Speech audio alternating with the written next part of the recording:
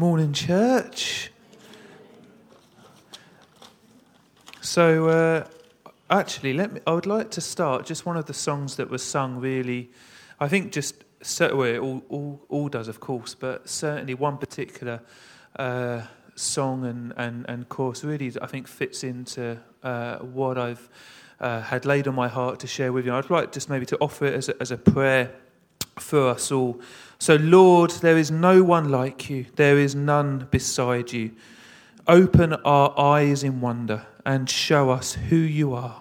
Fill us with your heart. Lead us in your love to those that we meet around us. Amen.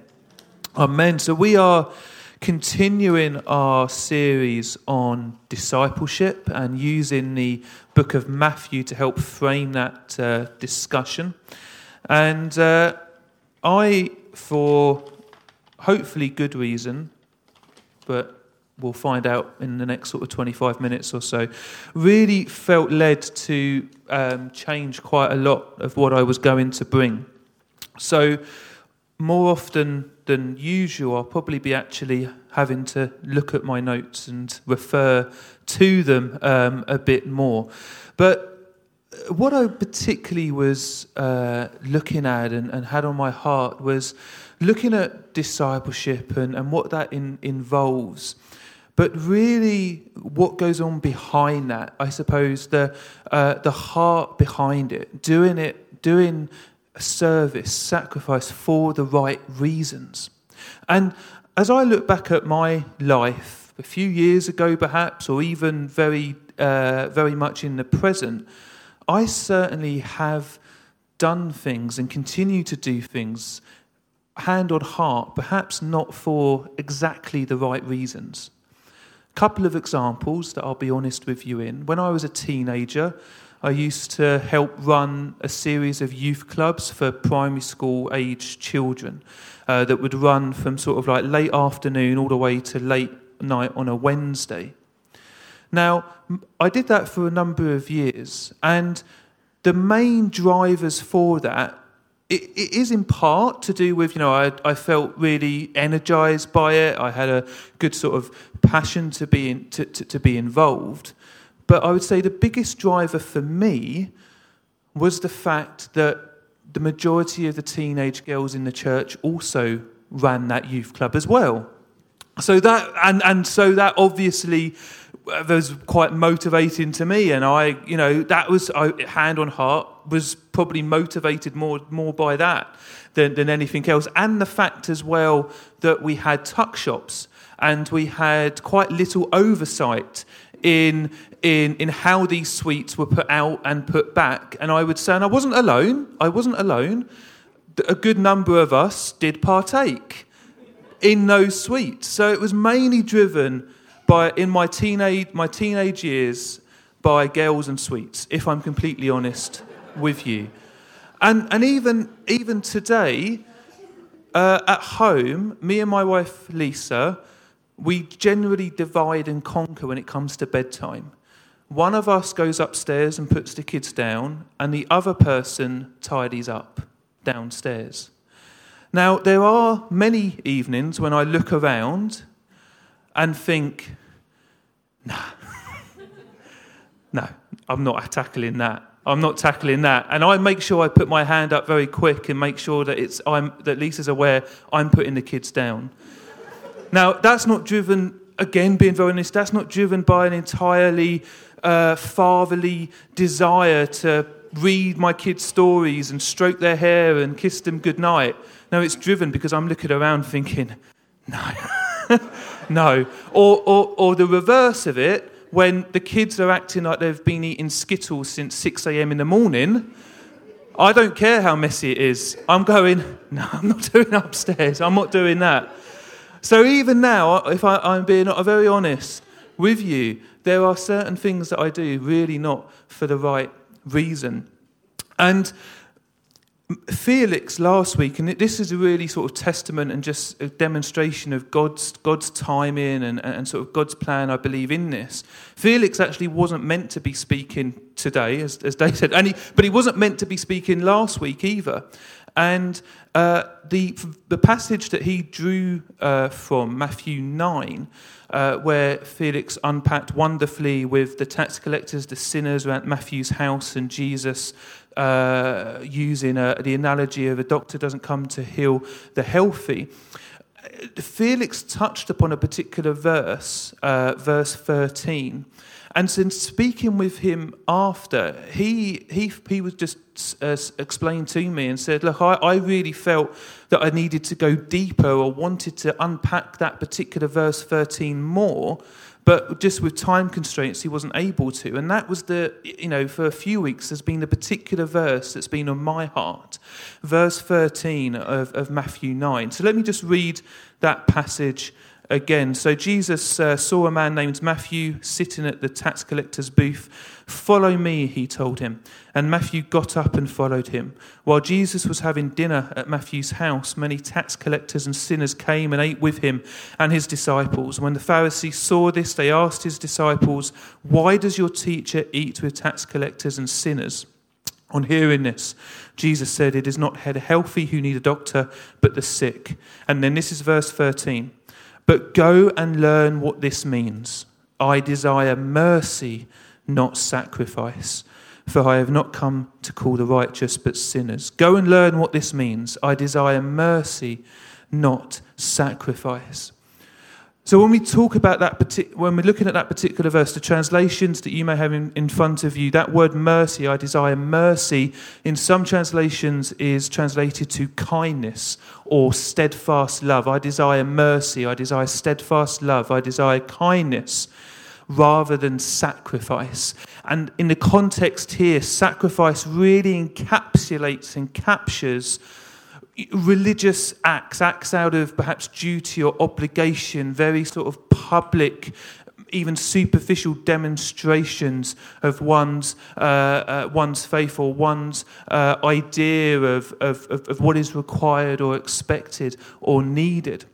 And Jesus here is very, very direct in the actual phrasing that he uses. He says to the Pharisees, learned men in many people's eyes, men that knew their scripture back to front, go and learn what this means. That was an intentional phrase actually in the original language, really as a very much a direct challenge. Go back to school, go back to basics. You need to go right back to understand and learn what this means. Because that phrase that Jesus uses, I desire mercy, not sacrifice, wasn't something that Jesus had sort of come up with in the moment. It comes from an Old Testament book of Hosea, where a few thousands of years before, Hosea is writing that and declaring that over the nation at the time of Israel as a charge towards the Israelites. Go and learn what this means. I desire mercy, not sacrifice. In Hosea 6, we find it, Hosea 6, verse 6, "For I desire mercy, not sacrifice, an acknowledgement of God rather than burnt offerings." In this, God is clearly saying, and this is something that then drew Jesus to bring that challenge because he did not observe it, but a real participation in this act and relationship of God, a real participation, not a superficial demonstration, which Jesus was observing. And in the previous chapter in Hosea, we read and we see how such sacrifices, how such burnt offerings are received from God. Hosea chapter 5, verse 6, we hear declared, "When they go with their flocks and herds to seek the Lord, they will not find him. He has withdrawn himself from them." So there's something here of the sacrifice is certainly just part of it. But the active desire, active participation that God desires is more important. The heart, the motivation behind the sacrifice. the heart that is motivating the sacrifice, the heart of love, of steadfast love, of mercy and of kindness, has priority over the sacrifice. And when it is to be seen in God's eyes as this superficial demonstration out of perhaps duty or obligation or expectation, or out of looking to want to be seen to be doing good, or to be seen in people's eyes to be doing what is right, we read quite directly in that verse in Hosea that it's abhorrent to God. God withdraws himself from it. So I really wanted to look at today the heart behind the sacrifice and how that does relate to discipleship. Because this is a perennial problem. This is a problem that we see across and throughout Scripture.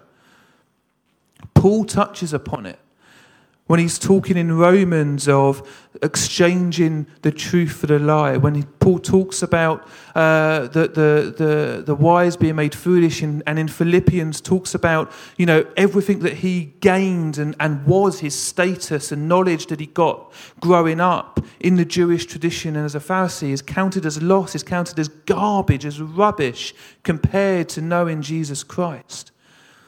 When we read in the Old Testament, not just in Hosea, but we read in the times of David and Saul and Samuel, in 1 Samuel chapter 15, verse 22, Samuel replies to the assembled King Saul and the soldiers and says, "Does the Lord delight in burnt offerings and sacrifices as much as in obeying the Lord?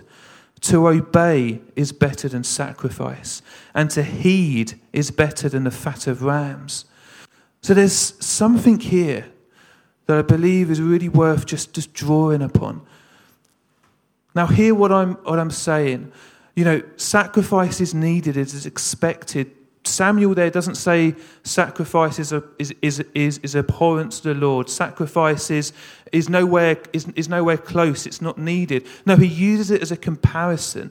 He doesn't say, there's no point, there's no need to be making those external sacrifices, whether that's of giving or time or service. But in comparison, what is preference, what is desired, is obedience. To obey is better than sacrifice. To obey in what we know of the Lord, the willful participation, in seeing his characteristics more in ourselves than in others. For us to gain a heart similar to his, to be making his name known in our own world and in our workplaces. Obedience is better than sacrifice. To take heed of his promises, to take heed of his word, to take heed of who he is better than the fat of rams. And we can go all the way back to Genesis chapter 4, where we see the story of Cain and Abel. That Abel kept flocks and Cain worked the soil, and in the course of time Cain brought some of the fruits of the soil as an offering, and Abel also brought an offering, fat portions from some of the firstborn of his flock. And the Lord looked with favour on Abel and his offering, but on Cain and his offering he did not look with favour. So what was the Lord, just a final point here, what was the Lord favouring? Is he simply favouring what he sees in front of him?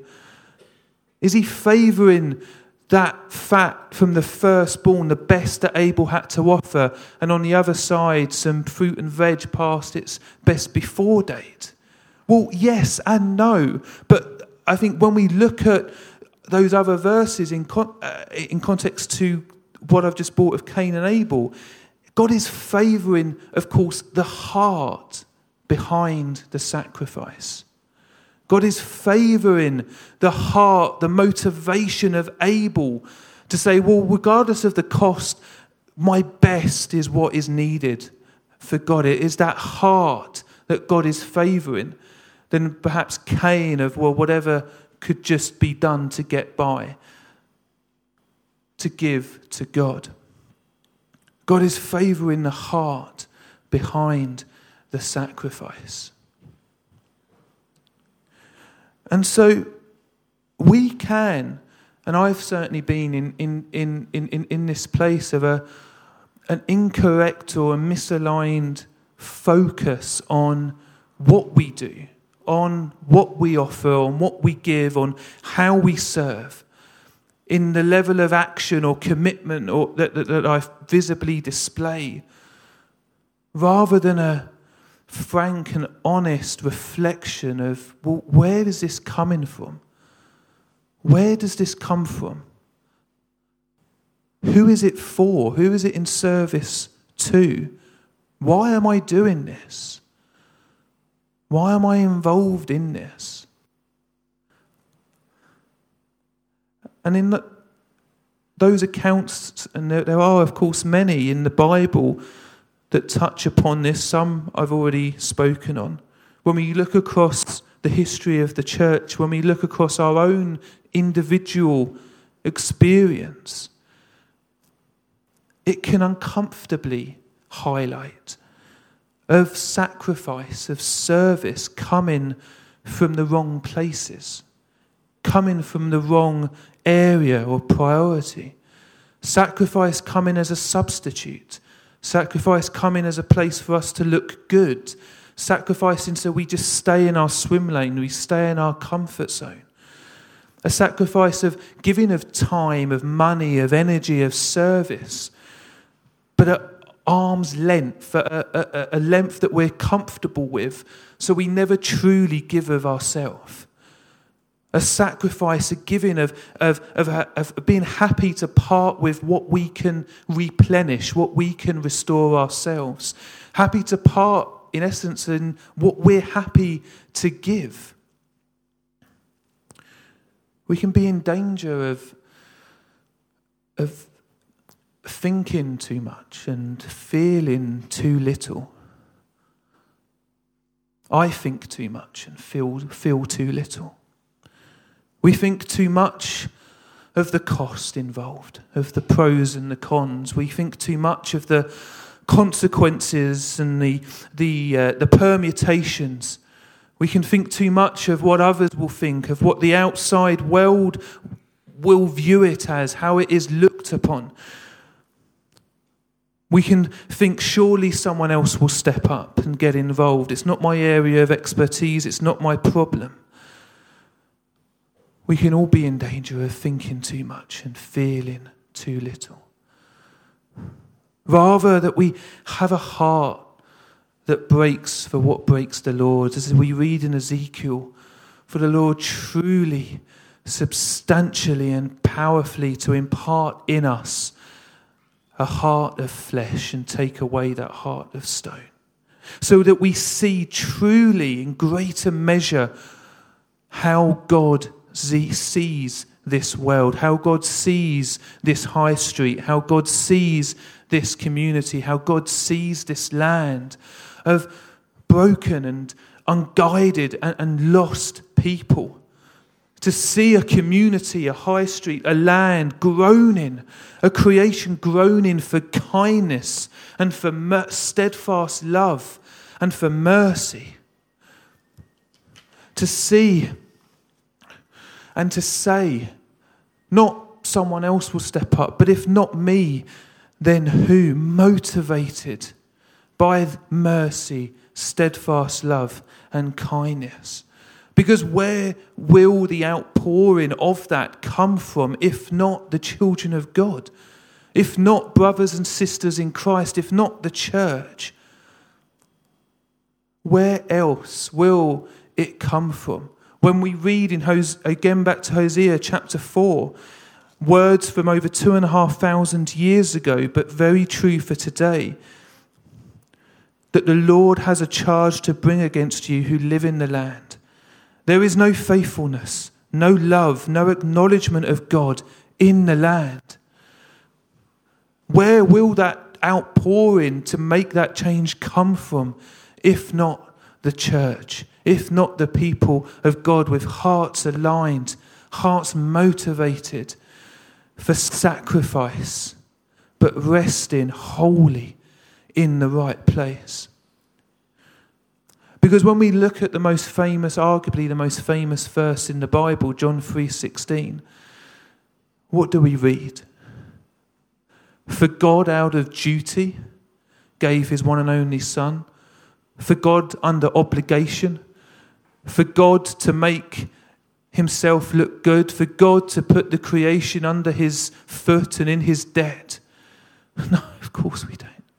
For God so loved the world that he gave his one and only Son. We see in that verse so clearly and wonderfully the heart behind the sacrifice. The greatest sacrifice that has ever and will ever be given came from a place of steadfast love. God shows us the heart behind the sacrifice. For God so loved the world that he gave his one and only Son. So when we're looking and we continue to look at discipleship,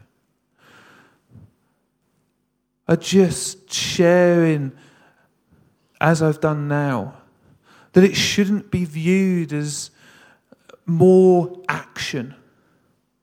For us to be doing simply more in how we come alongside people, in how we minister to people, in our serving inside and outside of a church setting, in doing more of meeting need. And of course, that is all required and of course needed.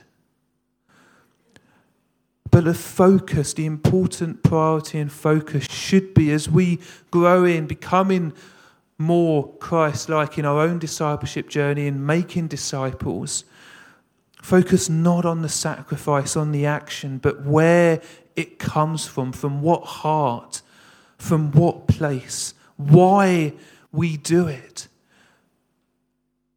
where we're drawing from. The heart behind the sacrifice, because that, in part, is what separates us from just being a nice group of people. It separates us from just being a nice community project or a charity function. Our heart behind what we do, whether that is becoming more and more proactive and willing and participative in making disciples in our own discipleship journey, but also any area of serving that you currently are doing. The heart behind the sacrifice. So just three questions to ask yourself when we think about this heart behind the sacrifice. Is this coming from a sustainable place? Is this coming from a sustainable place? Because this is utterly needed. Hearts that are misaligned, filled with doing this because, well, I have to fill a gap or have to be out of duty, or how others may view it, the optics of it. That will only take you so far. It will only take you so far, and it will only lead to one place: of disenchantment, of burnout, of misalignment, of grief and resentment. Is it coming from a sustainable place? And the only place I've found, and I know others have found, is the rock of Christ, that house to build upon, the rock of Christ, the love of Father God, the strength of the Holy Spirit. There is no other sustainable source, sustainable heart for this to come from. But anything else, any other slide or major misalignment will lead to where you don't want to be in. So is this coming from a sustainable place? Is this coming from a humble place? And this is particularly relevant when we talk about making disciples, being very proactive and coming alongside people, fulfilling needs? Is it coming from a humble place? Because this can happen unintentionally, and it can happen without you really realising it. That you haven't done you have gathered people, but are they relying? Are they looking at the right place? You don't want to get to a point where they're relying on you. They're looking to you. Is it coming from a humble place? This is not about me, and I need to be really careful, really intentional that in all that I say and all that we do, we are signposting back to Father God. We are signposting back to Jesus Christ. We are signposting back to the Holy Spirit. It's particularly important when it comes to making disciples, that it continually comes from a humble place in the way that you see yourself and the way that you are signposting always back to God.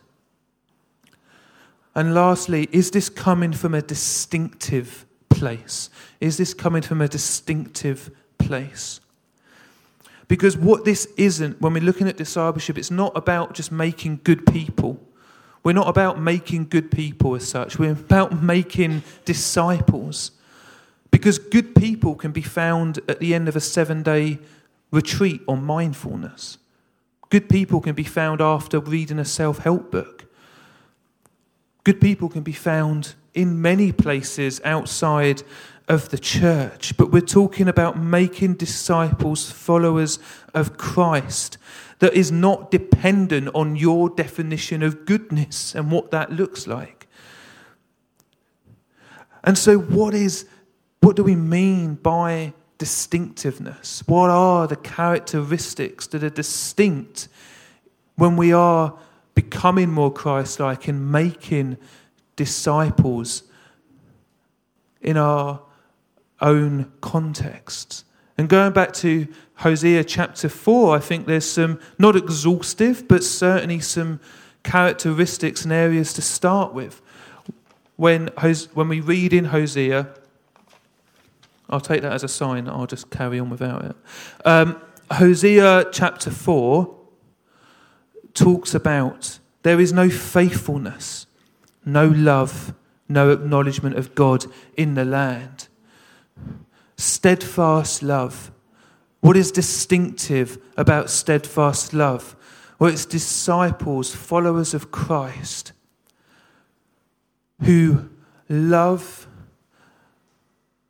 out of a proactive decision and choice. A love removed from just a simple emotion or feeling that can sway with the wind.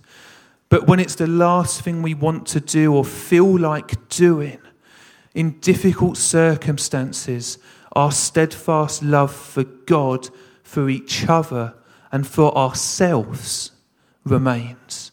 And we make, in difficult circumstances, a proactive choice to love and for love to remain where it is needed. It is a love, as Felix also brought last week, that is separate from what the world holds high or to significance. We love towards people because of the intrinsic and inherent value that God has placed in and over them. So a steadfast love for distinctiveness. Faithfulness. Faithfulness to God and to ourselves. Faithfulness in the obedience to God's will. That in good times, and especially in good times when things are going well, we still uphold and still walk and declare God's will, God's way is better.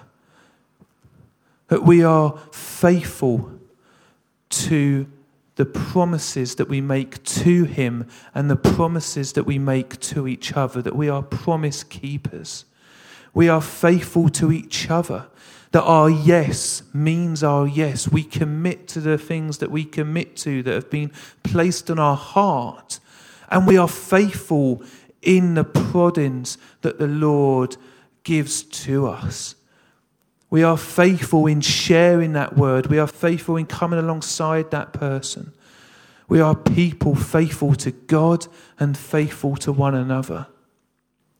And we are in ever-increasing circles looking for the knowledge of God to be increased and the acknowledgement of God to be seen. That our knowledge of God deepens in our relationship, in our walk with Him. That our character continually throughout our lives is pruned and shaped by that knowledge and by that relationship. And that we seek out ways naturally and freely for God to be discussed and for God to be part of our natural day-to-day conversations. And that signs and wonders and moments of healing and miracles are not just drawn or linked to happenstance or coincidence, but in those examples and those demonstrations of God's power, God is made known and God is glorified. So I'll just invite the band to come back up for the last few moments that we have. And I would like to pray for you. But I think just in these moments, what would be really useful and for us all, just between you and God, to have an honest and frank reflection of the heart, your heart, behind all that you do. The heart behind the sacrifice. Whether that's in the area of, yes, discipleship, of making disciples, of coming alongside people. Whether it's the way that you serve in church, or the way that you just serve people in the workplace and in the situations that you find yourself. What is the heart? Honestly, what is the heart behind the sacrifice? Is there any misalignment? Is there any wrong prioritization?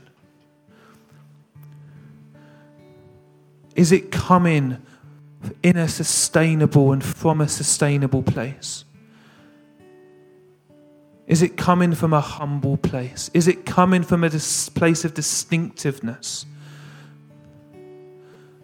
Just now, just as the band plays, and between you and God, just have an honest reflection of where and how and in your service, in the way that you minister and come alongside people.